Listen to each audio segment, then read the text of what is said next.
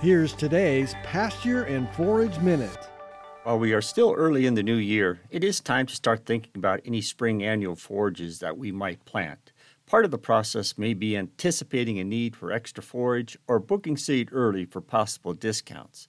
For spring or cool season annual forages, the planting period is typically late March to early April, or when soil temperatures are in the 42 to 45 degree range. Oats is probably one of the most common annual forages planted in Nebraska. However, spring triticale or spring barley are two other small grain options that have been found to perform similarly to oats in terms of forage yield and quality. Also similar is the number of days until ready to begin grazing or haying, so the different species could be mixed if desired. One could look at seed costs of the different species before making a decision. With the early spring planting date of the cool season annuals, grazing can typically begin around the third or fourth week of May and last into early July. Haying usually takes place around the third week of June. If grazing is a primary goal, Italian ryegrass could be included in a mix with the cereal grains, and this will result in a longer grazing period.